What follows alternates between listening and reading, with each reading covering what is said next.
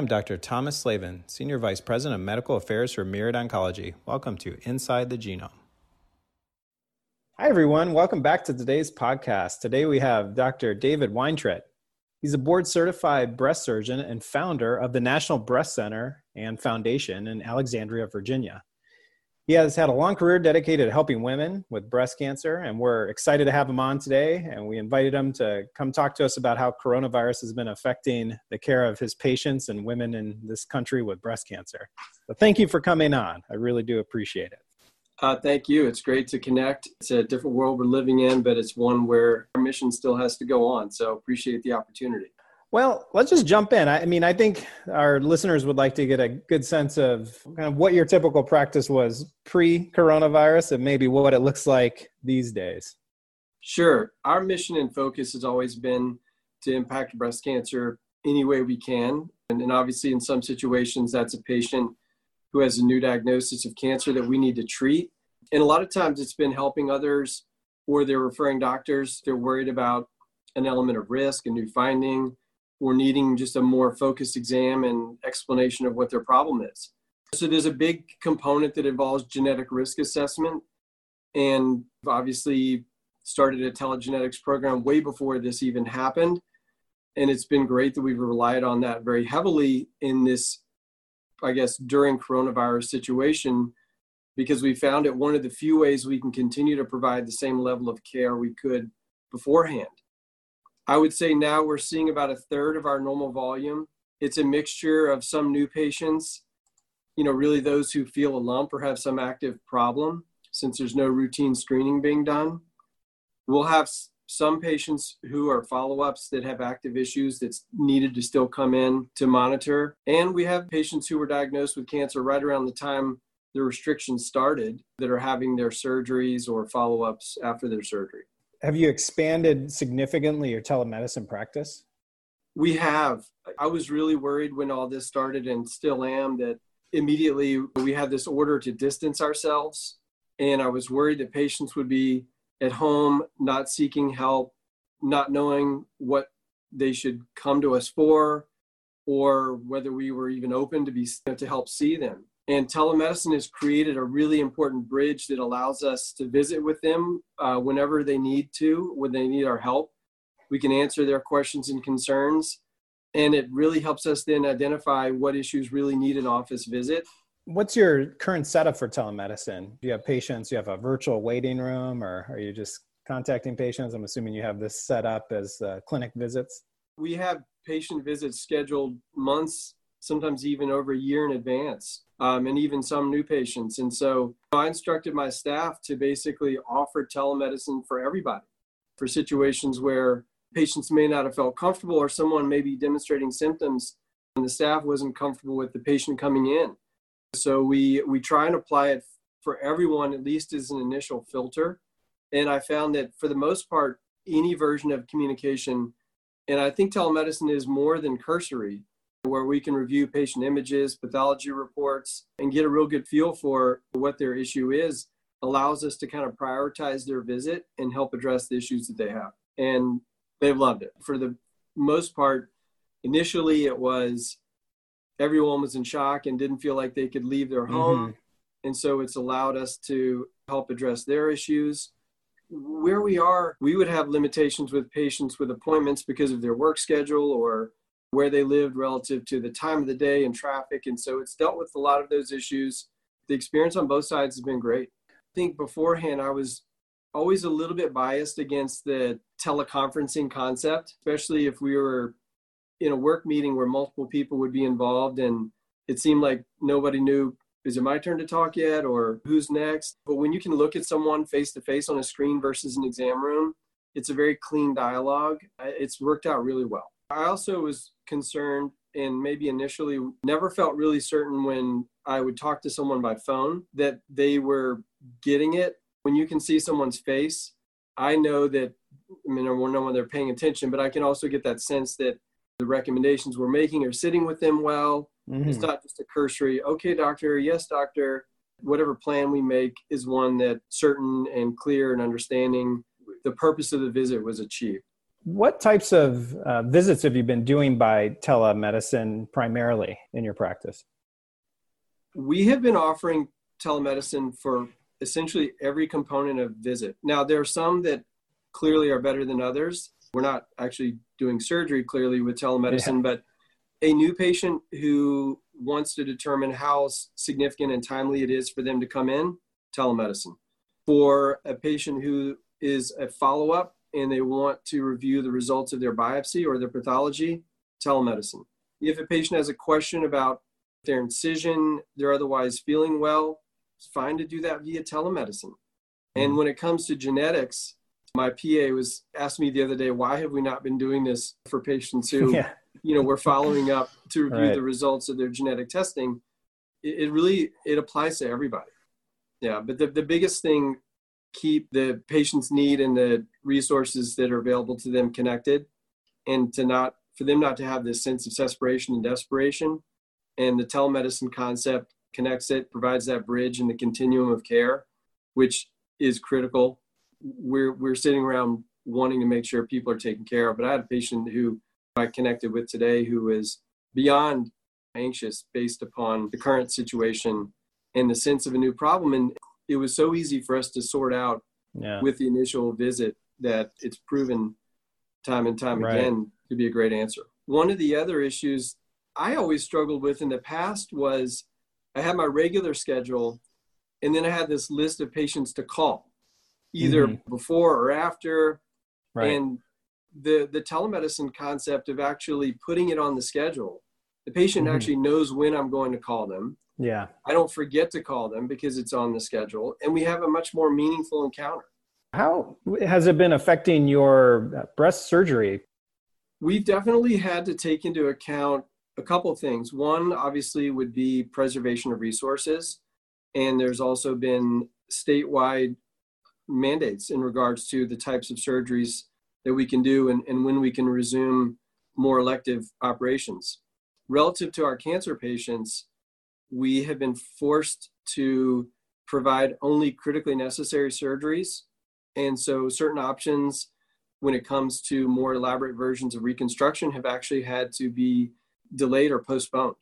Patients who are having preventative mastectomies or contralateral symmetry procedures are not able to have those done at this time. So it's been a real impact, but I would say patients are aware of the reason and they're certainly complying. Obviously, they're still focused as we are on treating their cancer. And then our goal is to make sure that whatever step we're allowed to do at this point in time fits in well with what their view of long-term success is.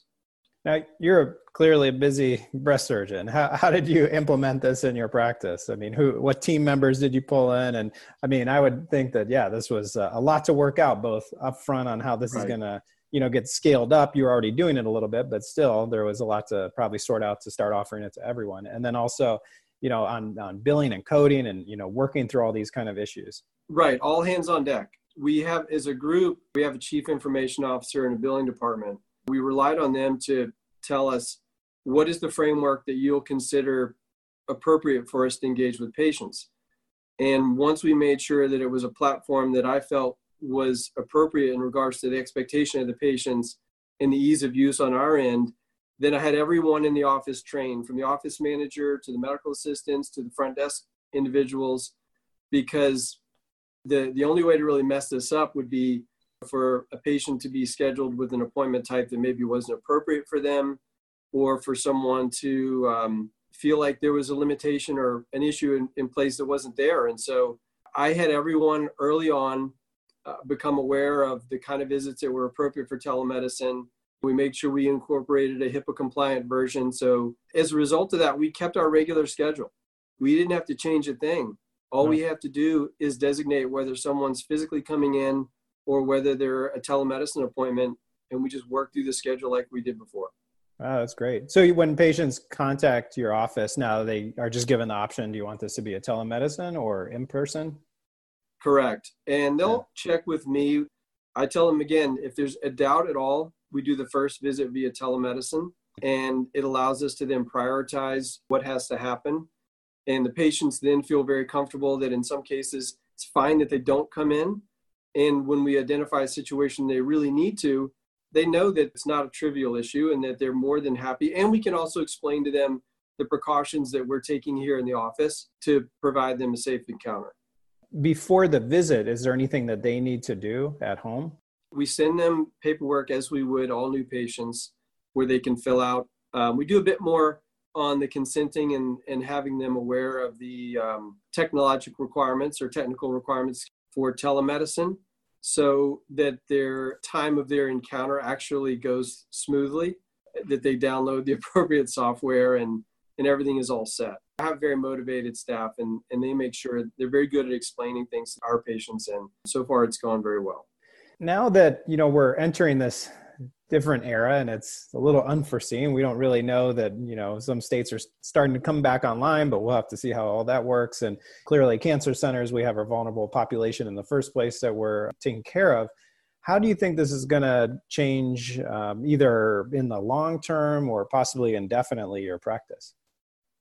I hope it stays, because if there's one thing that I've learned, patients love options. One size does not fit all when it comes to treating individuals. It's not appropriate for how we engage with helping patients. I think the more options we have, the better. I think the biggest issue that I see is going to be insurance coverage. The technology clearly is there. Yeah. There's definitely a need for it.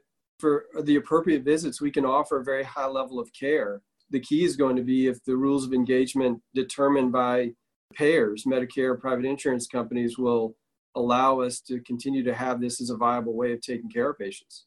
That will be the question, how this persists afterwards.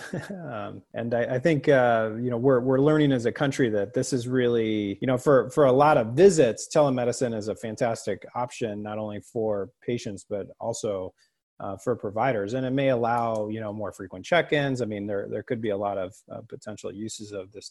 Have you noticed any barriers getting patients the imaging they need, with everything going on at the moment? There has been. Used to be the only thing patients worried about for imaging and diagnostics and other tests would be time of the day, which facility was closest to their home. A lot of the hospital-based services stopped seeing outpatients. And so we've had to navigate a bit, staying in contact as best we can with the resources that we normally use, those for diagnostic imaging, whether it's mammography, MRI, PET scans, just regular calls, just like we have been with our referring doctors of how are you guys doing? Is there anything that, else that we can do to help out? And bottom line, we all signed up to take care of patients. This has been a real logistical challenge and a stress for all of us. And it's our job to, like you just said, to find out whatever barriers exist and make them go away. And fortunately, the key services that need to be provided for our patients have been available. It's just been a little trickier getting them connected. On that same theme, I mean, you've been on the cutting edge of, adding genetics into your practice. Have you had any changes in that process flow? Because, a lot of times that requires sending and coordinating kits to external labs and, different things to keep your practice innovative.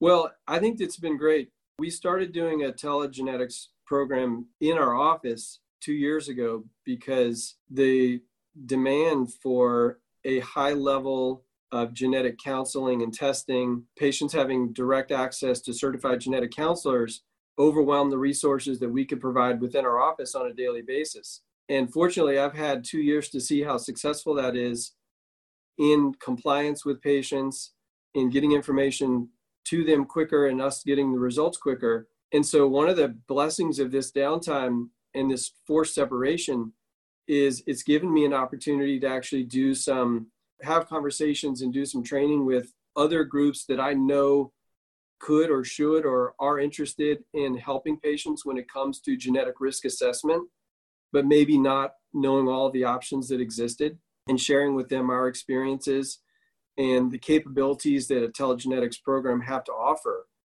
And within just these last 2 or 3 weeks, I think we've been able to lay the groundwork for an access to testing during COVID-19, and most importantly for years and years after, which are finally going to be and accelerate this process of getting information to this massive number of individuals in the US and worldwide who qualify for counseling and testing, but they're not currently aware.